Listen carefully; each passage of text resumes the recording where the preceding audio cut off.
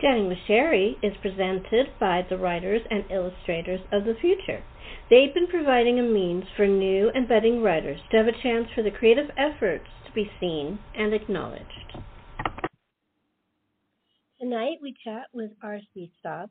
We're going to be talking about travel and New York City and a scavenger hunt and his new book about a scavenger hunt in New York City. What a coincidence. Here's R.C. Hi, R.C. Welcome to the show.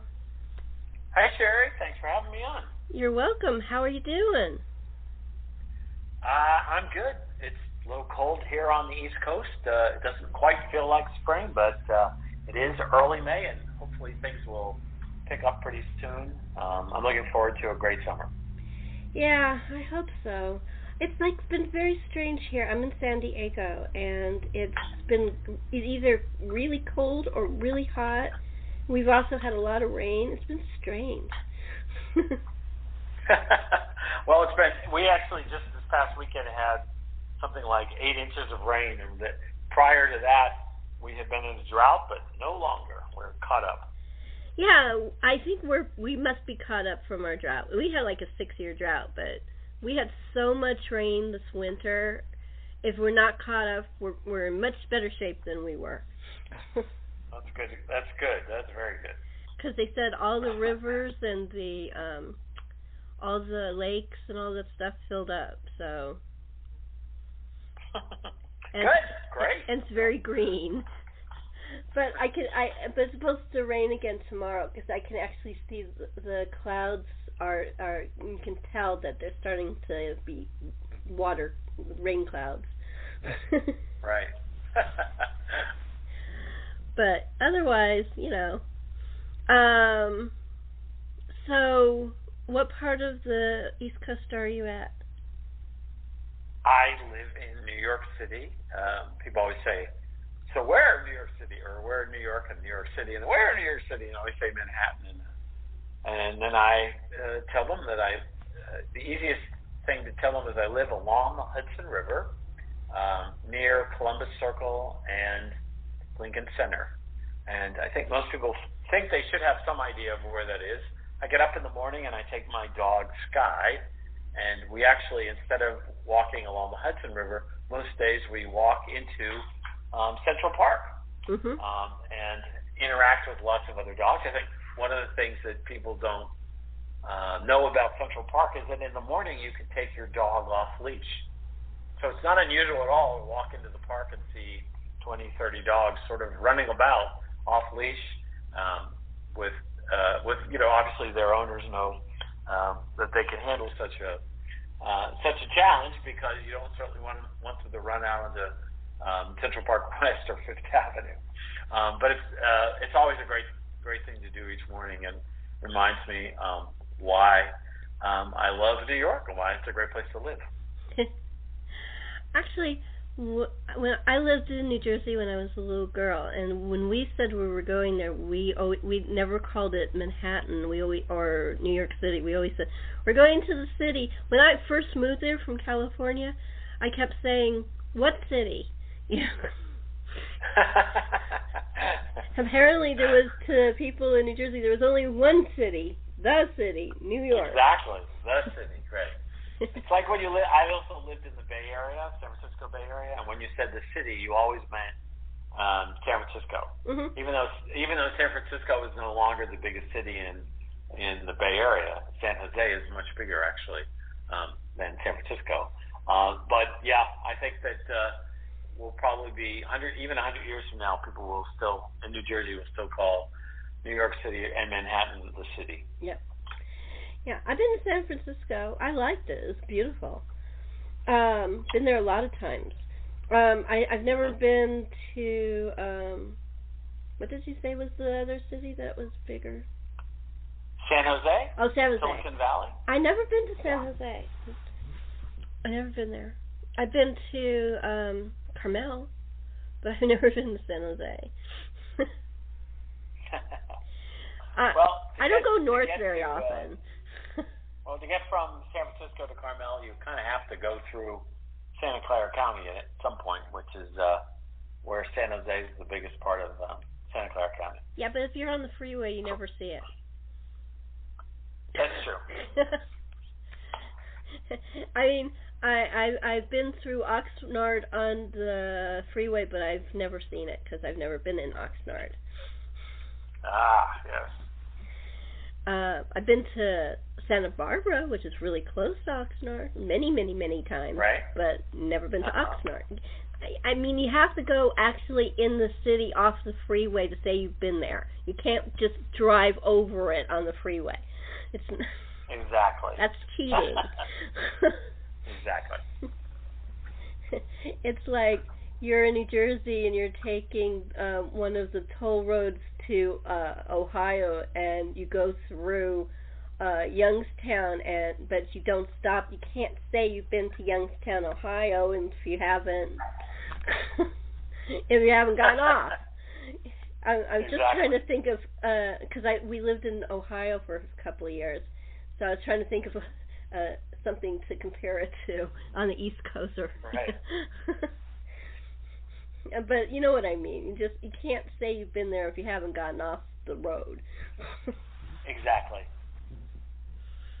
Because I actually, you know how there's this game that you count out how many places you've been. One girl that that was in my college when we were playing that game said she was in over 500 cities, and I'm like, really? I moved around every 3 years of my whole life, and I don't think have you actually been? No, I just drove through them. I go, well, that doesn't count. Exactly, I agree. Because then I would have been to thousands of cities. That's not fair. Not at all.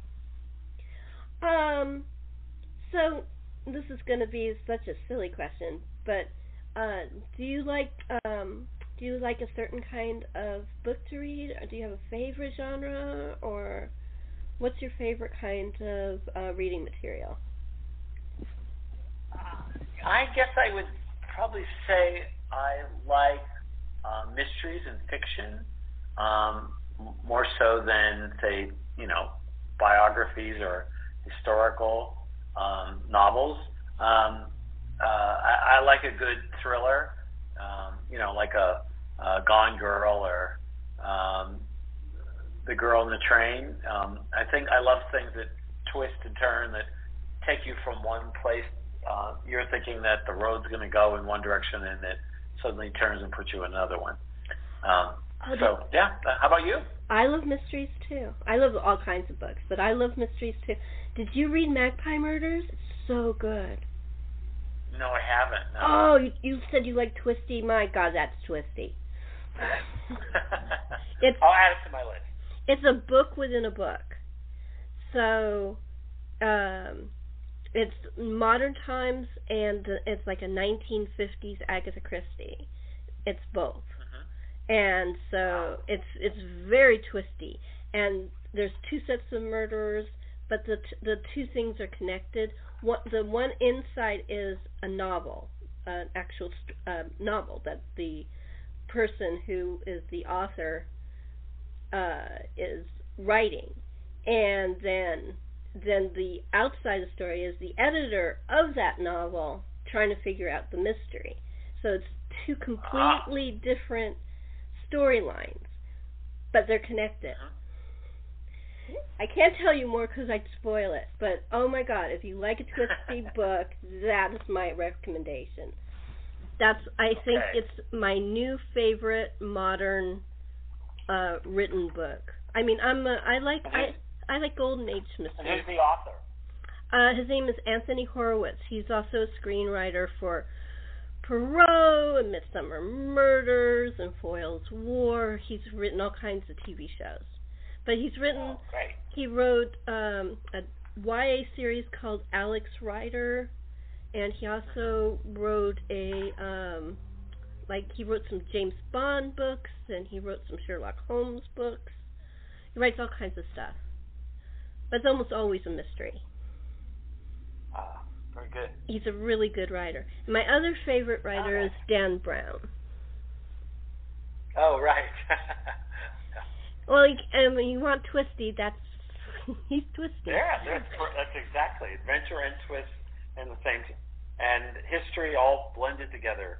His last book was the most interesting of all his books, even more interesting than Da Vinci Code. It's called Origin.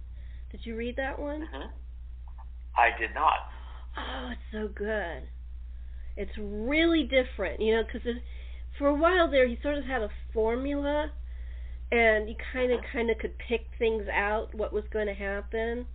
But this last one, there's no form. It's completely broken from the pattern. Same lead, the same hero that was in Da Vinci Code and all that. But it's completely different. Really, really, really good. Another book I recommend. But very, very an old student of his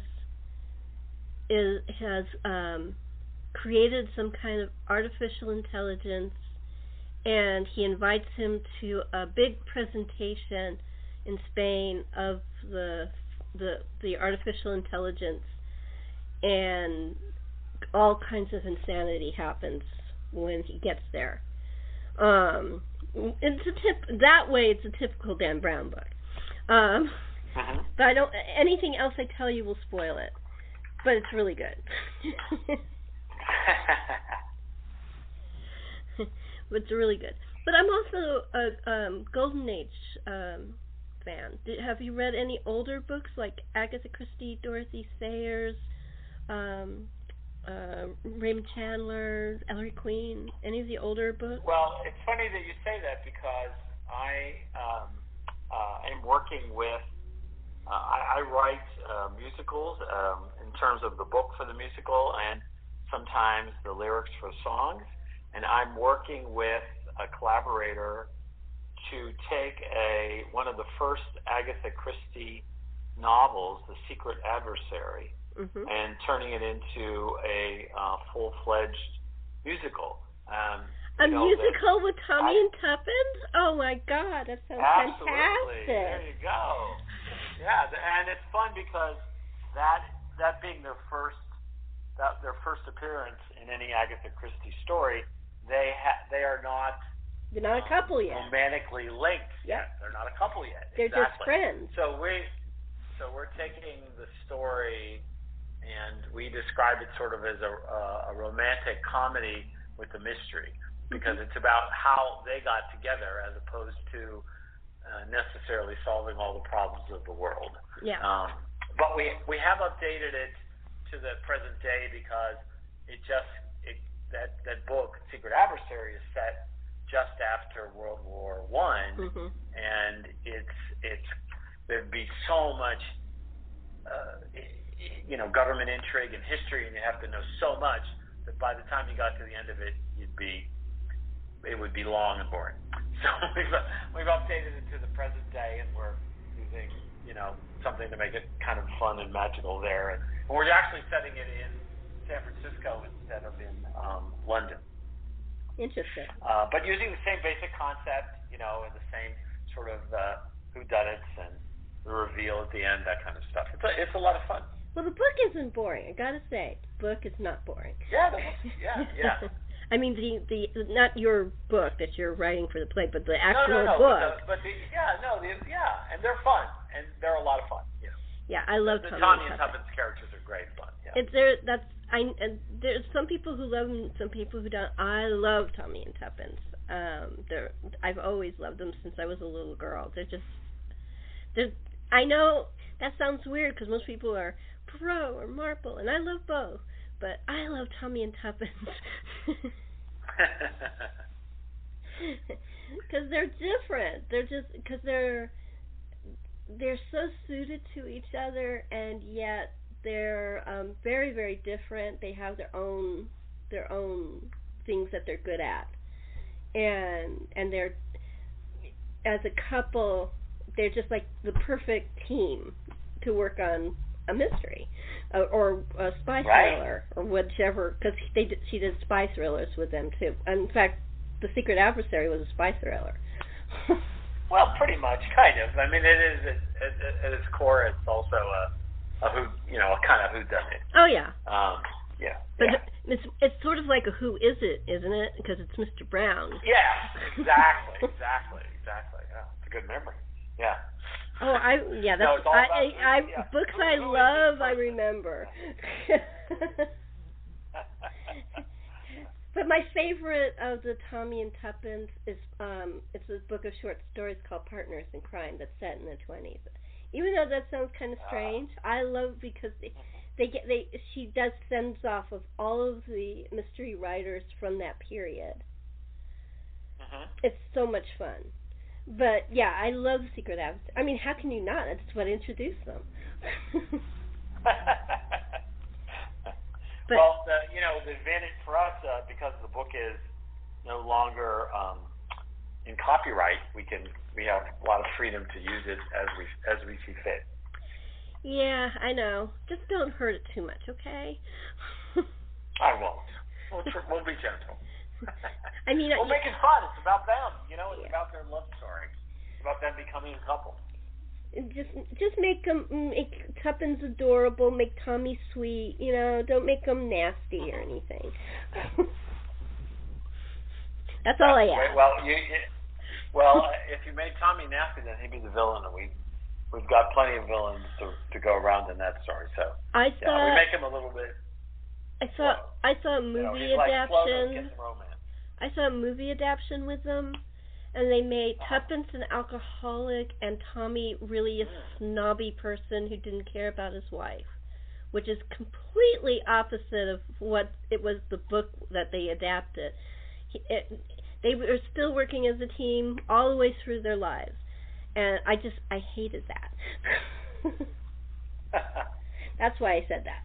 I thought that really was like a stab through my heart watching that movie. Right.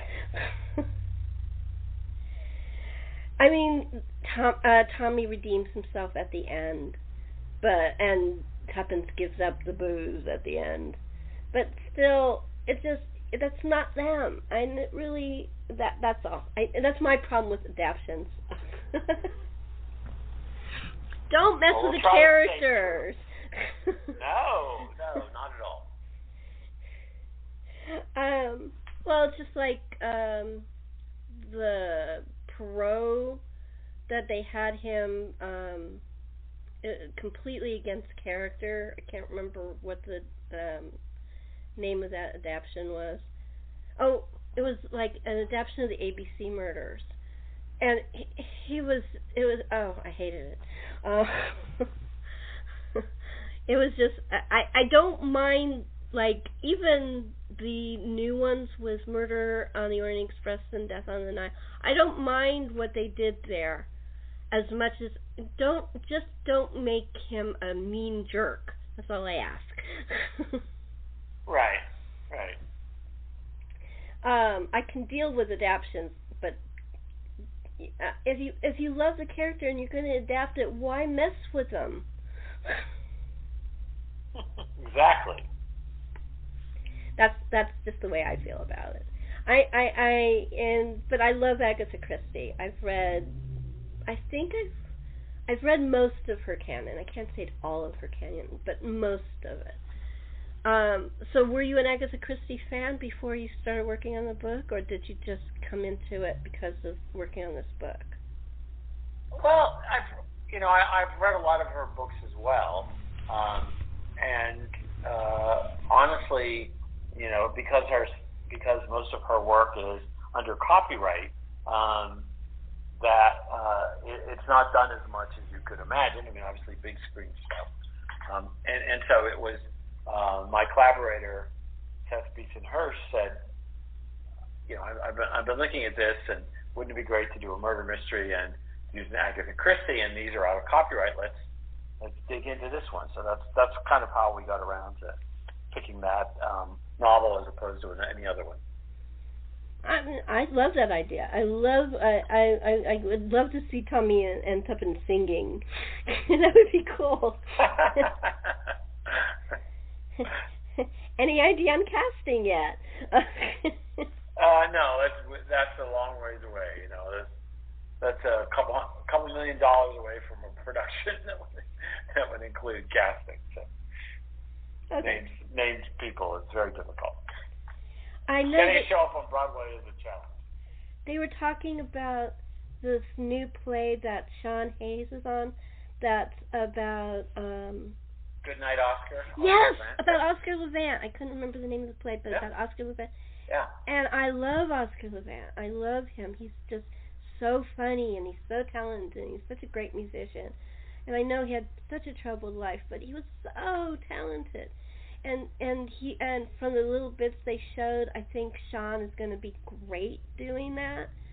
But he said that it took like 6 or 7 years or something with his connections to get the play on Broadway.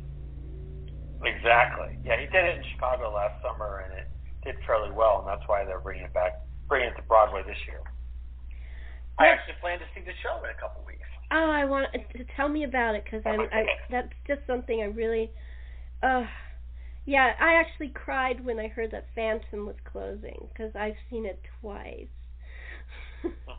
I know there are people who've seen it many more times. I saw the Saturday night before it closed. It closed on a Sunday, and I saw the second to last performance of it. Did you see I watched stuff on YouTube. Did you see that the audience wouldn't leave at the end? Yeah, no, I was in the audience. No, this is the last. This is the last one, the Sunday, the one you said that. Well, I'm telling you that the Saturday I saw the show, they wouldn't leave either. Really? Oh, that's interesting. They just sat there and applauded, and the IATI stage crew came out, set everything up, and basically asked people to leave, and nobody left. So we were one of the first people to leave, but we didn't leave till 20 minutes after the audience, after the show was over. We even saw cast members taking pictures of us from after they had changed their clothes from the wings of the theater. Did in the one I saw from the last show, Raul, the guy who played Raul, I don't remember what his name was, came out and said, "Listen, we love you. We wouldn't be here without you. But, these guys got to clean up. Can you please go so they can do their job?" Did he do that with you guys? No, nobody came out. No. The truth is, they have to pay overtime to those guys. So they're desperately trying to get everybody out of the theater because the person who cleans up is on double time or overscale. So they were probably happy that happened. Oh, I'm sure. But yeah, I was like, oh my gosh, this is amazing. Did they bring they brought the chandelier down and then they pulled the chandelier back up? Did they do that with you guys? Yeah, they did the whole thing. Yep. Because they actually pulled it down like they were going to take it out, but everybody stayed. So then they left. It went back up again. Right. It was really interesting. Close to seeing the end as I could. I also watched the before that part. I watched the curtain speech with Andrew Lloyd Webber and stuff. That was really so sad and touching because they dedicated it to their son that passed away. Right. But yeah, everybody except Michael Crawford. I wonder maybe he's working in a musical or something. But everybody else was there. Yeah. I saw Michael Crawford. I saw it in LA at an Actors Equity performance of Phantom. So I got it at a discounted amount. But it was great. They had it at the Music Center. It was really amazing. And then the second time I saw it was at the Majesty Theatre in London, in the West End. Very nice. It's a great play. They sort of hinted that it will come back. I don't know what as, but it's going to come back. Well, I'm sure they'll do a tour of it at some point as well.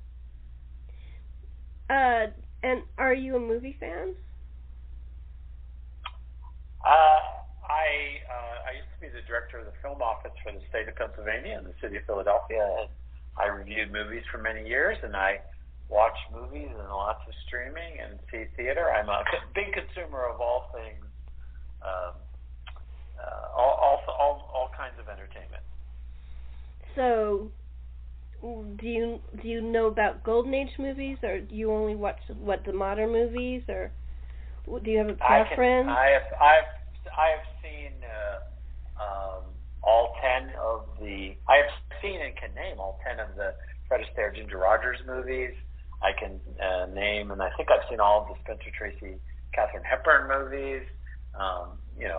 Probably. I think I saw I've seen every Best Picture other than the Western from like 1932. So yeah, I'm pretty familiar with everything. I love movies.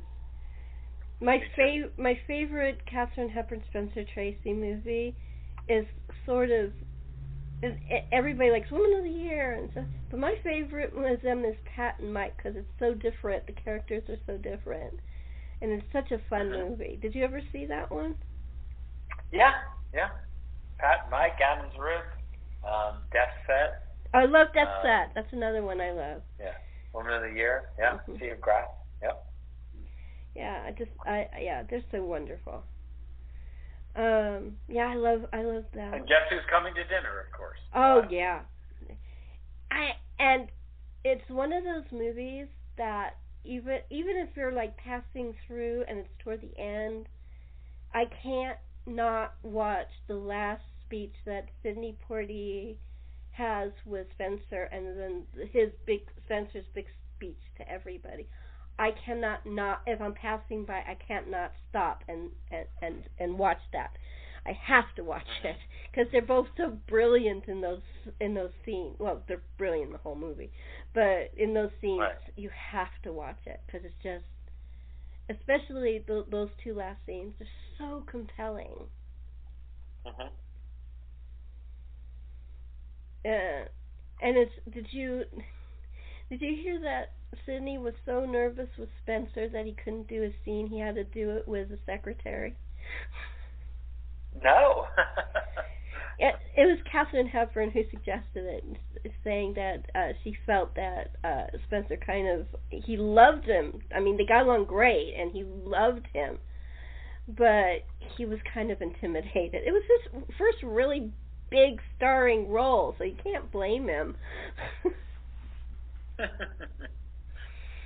He tells the story on himself. I read it in his biography, and he told the story on himself. Yeah.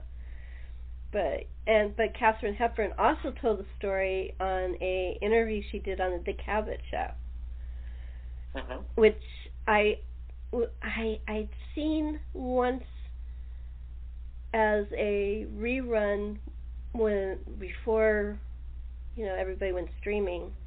But now it's on YouTube that you can see the whole interview. Dick Cavett still owns it, and he put it on his YouTube channel.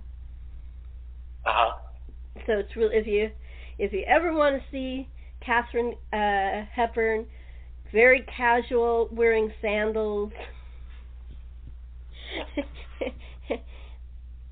because at the beginning, Dick explains that she wasn't supposed to do the interview. She was just supposed to see the studio and see if she wanted to do the interview, because it was her first TV interview.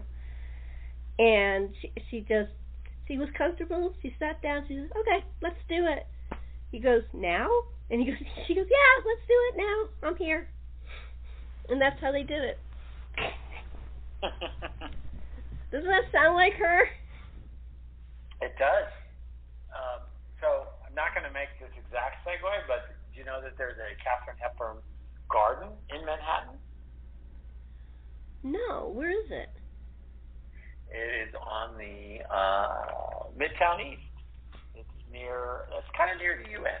Is it near where her house was, or her townhouse was?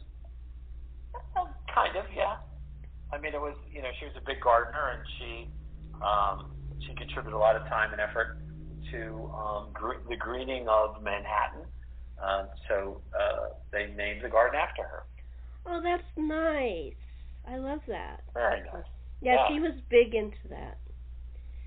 Yeah, she talks about that in that interview too. Right. But yeah, I know she. I saw a documentary that I think it was called All About Me, which was all about Katharine Hepburn, and they showed her going from her townhouse to her house. I think her family house was in Long Island. Is that right? I don't know. Anyway, it shows them going to the summer to I think it's Long Island. Isn't that where all the rich people go during the summer? Isn't it Long Island? Well,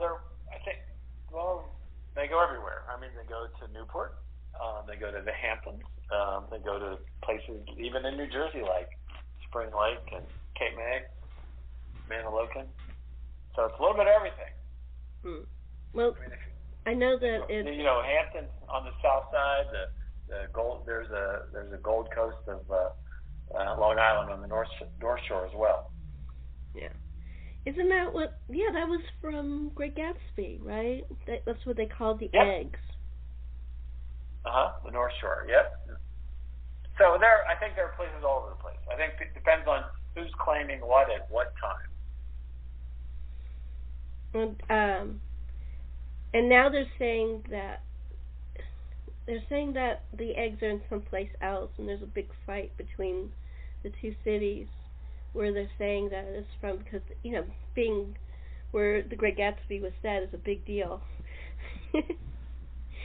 There was actually a book about it, but they had a little thing about it on YouTube, and it was very interesting. I was like, oh my God, it could be in another area.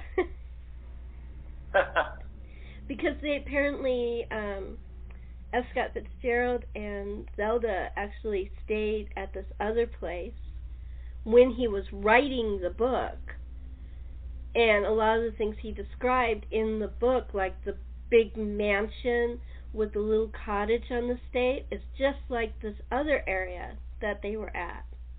I think it's in Connecticut. I think it's in Connecticut somewhere. So yeah, it's a big fight between these the two areas. I thought that was Great Gatsby is like one of my top favorite classic novels. So, anytime they start talking about that, my attention goes zooming in. Oh yeah. And I like the movie of The Great Gatsby with Robert Redford and Mia Farrow. That's my favorite of it. I mean, the Leonardo DiCaprio, is that right? One is okay, but I think the Robert Redford one was much better. So we're at the point where we get to talk about your book, New York City Scavenger, NYC Scavenger. So how did you come up with the concept? Well, my publisher, Reedy Press, does a lot of local guides, including books like 100 Things to Do in San Diego Before You Die. There's a lot to do here. Yeah, so I did one for the Jersey Shore, 100 Things to Do at the Jersey Shore Before You Die, which is available at 100thingsjerseyshore.com. Or my website, rcstaab.com. But that sold very well, and I had a great time doing that, and I still do lots of writing about the shore. The publisher, Reedy Press, was doing a series of new books that were local books and hit upon the idea of a scavenger hunt book, so they called me and asked me if I'd be interested in doing one, and I said I would love to do one about New York City and specifically about Manhattan because it's an island, and to go from Inwood in the northern part all the way south through Harlem and Central Park and the Midtown and Soho, Tribeca, and down to Battery Park. That would be a great way to explore the city that I live in, and a fun book for people who have been to New York before. This wouldn't be their first book that they'd probably buy about the city, but it would be an opportunity for them to really get out and explore the city. So there are 350 clues across 15 sections of Manhattan, divided pretty equally.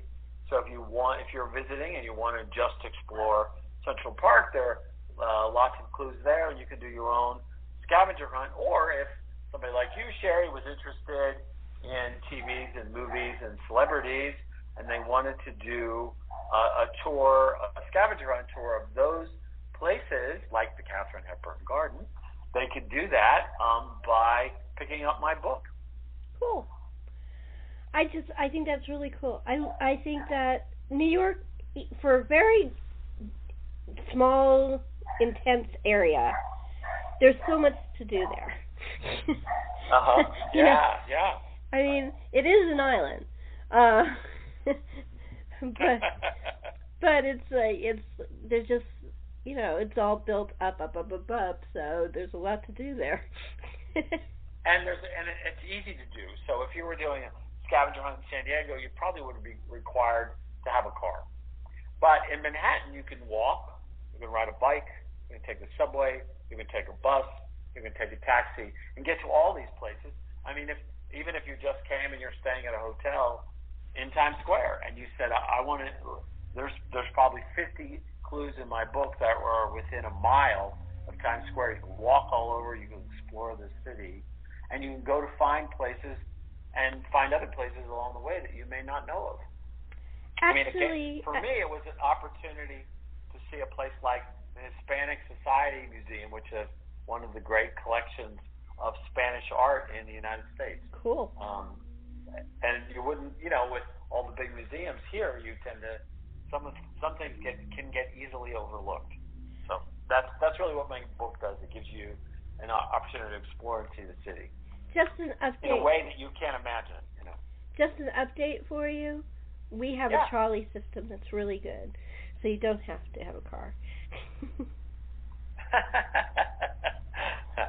I've been on the trolley in San Diego. I've taken a trolley to Tijuana from San Diego. Mm-hmm. Yeah, the trolley goes all over the place. The only place you can't go is to the beach. Well, you can go to the beach. You can go to Pacific Beach, but you can't go to Coronado because it's over the water, and that bridge is not built for a trolley. Right.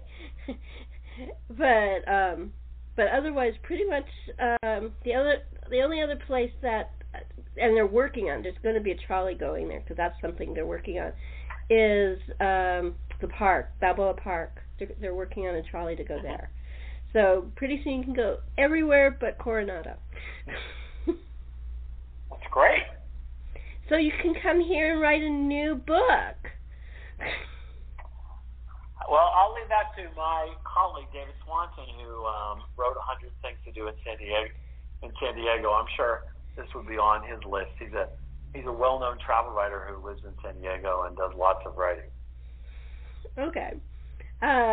Well, he can update it once they get the trolley to the park. Exactly. Well, what's cool about that is you can go, if you have the trolley, you can go to the Globe Theater, and you don't have to try to find a parking space, which is not that easy, especially at night. Exactly. I've been to the Globe and the La Jolla Playhouse. Yep, La Jolla is a really good playhouse. That's a classic playhouse. A lot of movie stars started there. Right. But yeah, La Jolla is a really good playhouse. The Globe is my favorite. Because, well, not just because I love Shakespeare, which is I do, but because I love the one in England. And did you know that they built the one in England after they built the one in San Diego? When they rebuilt, the one in the original Globe burnt down, and they didn't. I know that. And they did. Wait, you mean it's that the Globe Theater in England hasn't been around for 500 years? It burnt down. Yes. Yeah, they said I've that. I've been to the Globe in San Diego, and I've been to the Globe in London as well. Yeah. What shows have you seen at the Globe in London? I saw As You Like It. Nice. It'd be fun. Yeah, it was really good. It was. The cast was amazing. But it was the first. Actually, I'd seen Shakespeare on they do in San Diego. They do Shakespeare on the lawn in front of the Globe. But this is the first, when I was at the Globe in England, they do it in the Globe, so it's really different. Exactly. You can sit on the floor in the cheap seats. Yeah, well, we sit on the grass. Anybody or stand because there's no floor. There's no seats on the floor at the old Globe. Oh, at the old Globe in England. I England. thought you meant the one in San Diego. Yeah, the one in San Diego. When we went to see the Shakespeare plays, you just take a little picnic and sit on the grass and watch it. Right. I actually saw a play there with Denzel Washington when he was younger. In England or in San Diego? San Diego, at the Globe. He was one of the actors who did the Shakespeare out on the lawn. Nice. That was a long time ago. That was before he was a movie star. Right. But it was weird because I was going through my programs and oh my God, Denzel Washington! I didn't even remember it. But, I mean, I remember he was really good once I saw what character he played, but I didn't remember that it was him. Right. It's hard to remember somebody who wasn't famous yet. when you saw them, was they weren't famous yet, right. you know? Yeah, I know what you're saying. Yeah. It's just like there used to be a program in California where British actors came here and performed to try to get high school students interested in Shakespeare. And when I looked through it, the program recently, Patrick Stewart was one of the actors. Wow. And he wasn't famous, you know, this was a long time ago. Uh-huh. And I didn't know, and the other actor was Charles Keating, you know, from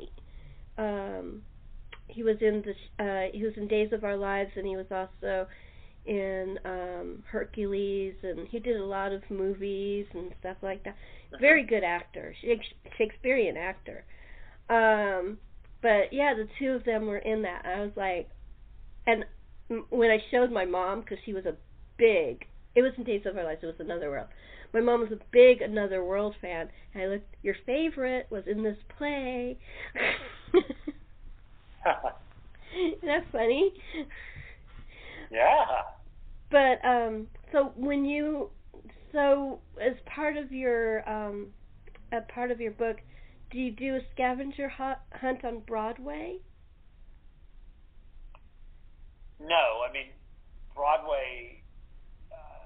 Broadway theaters are part of Midtown, and they are in my book. But you know, the book, because we're trying to be equal, it wouldn't be fair to the people in Harlem if, you know, we just had 2 clues in Harlem and 99 clues on Broadway. So it's not a Broadway book. It's really a book for you to explore all of Manhattan. We certainly have a couple of Broadway theaters and other performing halls throughout New York. In fact, places like that. Do you know where Hamilton started? Off Broadway. The musical Hamilton. I know it was off Broadway. So and Chorus Line, do you know where it started? off Broadway, Off right? Broadway. So if you want to see those theaters, right? So if you want to see those theaters, then my book actually has that information as well. That's so it cool. gives you an opportunity to see performing halls that are all off Broadway, up, down, everywhere. Yeah, I mean, that's... In fact, the Tony Awards this year are going to be telecast and presented at the United Palace. You heard of the United Palace? Yeah, but I don't know where it is. I've heard of it. It's in Washington Heights, which is about as far away from Broadway as you can get and still be in Manhattan. Interesting. Well, that's Yeah, kind of cool, though. And that's another place that happens to be in my book. So, you can, for the first-time tourist, I'm sure they're going to want to, be right on Broadway. But for someone who's been there before, there's an opportunity to explore other places and other theaters in New York. Yeah, but they have to go to the regular tourist places, too. Empire State Building absolutely. And Rockefeller Center. And guess what? I put those in my book, but they're in a way that hopefully is not obvious. It's because the idea of a scavenger hunt, if it's obvious, it's easy, then why would you go find it? So, yeah, I have each of the clues in my book is a 4-line rhyme with a photo and a line drawing. The idea is if you're not sure that you've found the answer to the clue, then you go to the location, all of which are outside, it's visible 24/7, and then you match up the exterior of the building or the place or the park with the photo in the book. So what do they get when they do these scavenger hunts? Do they get something? Satisfaction of exploring. Okay. Yeah. Well, no. I mean, we're not giving people $1,000 if they do a scavenger hunt. And the idea is there's 360 clues, so nobody's going to come to visit New York and do all 360 clues in a couple of days or a week or a month or a couple of months, right? So it's a way you think of it as a different way of touring the city. It's really a tourist book as opposed to a game book. Okay. It just right? reminded So if you're going to do a scavenger hunt in San Diego, you might go out and have 10 clues, but if you're going to do the scavenger book, the book is there for you to take some time and explore different neighborhoods of the city in a unique way so that you uncover the clues and you learn more and you keep the information or about that you've discovered along the way becomes more part of your memory than just someone saying, well, this building was built in 1939, on so many floors, and you're like, what? You forget it after you take a 2-hour bus tour. So this is a way for you to have it part of your brain, in a sense. Part of the city and part of the experience is part of your brain. That makes sense. We're coming to the end. Is the book available in all bookstores? It is available at Amazon and Barnes & Noble. It's available here. If you were in San Diego, there's probably 3 ways you could get it. One is to go to NYCScavenger.com and buy it through that website, and you will get an autographed copy from me. You could also just today go right to Amazon or Amazon.com or BarnesandNoble.com, and you can buy the book directly from any online bookseller. Great. And do you have a website? NYCScavenger.com. Well, that's pretty simple. Okay. Yeah. And are you on social media? And could you give the handle so the people listening can say hi? Sure. Facebook, it's facebook.com/NYC Scavenger. And on Instagram, same thing, NYC Scavenger. So you just kind of type in NYCScavenger.com or go to Facebook or go to Instagram, you'll find it that way. That's great. Yeah. We've come to the end. I want to thank you so much for taking time out of your day to chat with me. Well, it's been a pleasure talking to you about exploring New York and about old movies and theater and Shakespeare and everything. Cool. Thank you. And thank you for Thank you. And thank you for chatting with Sherri.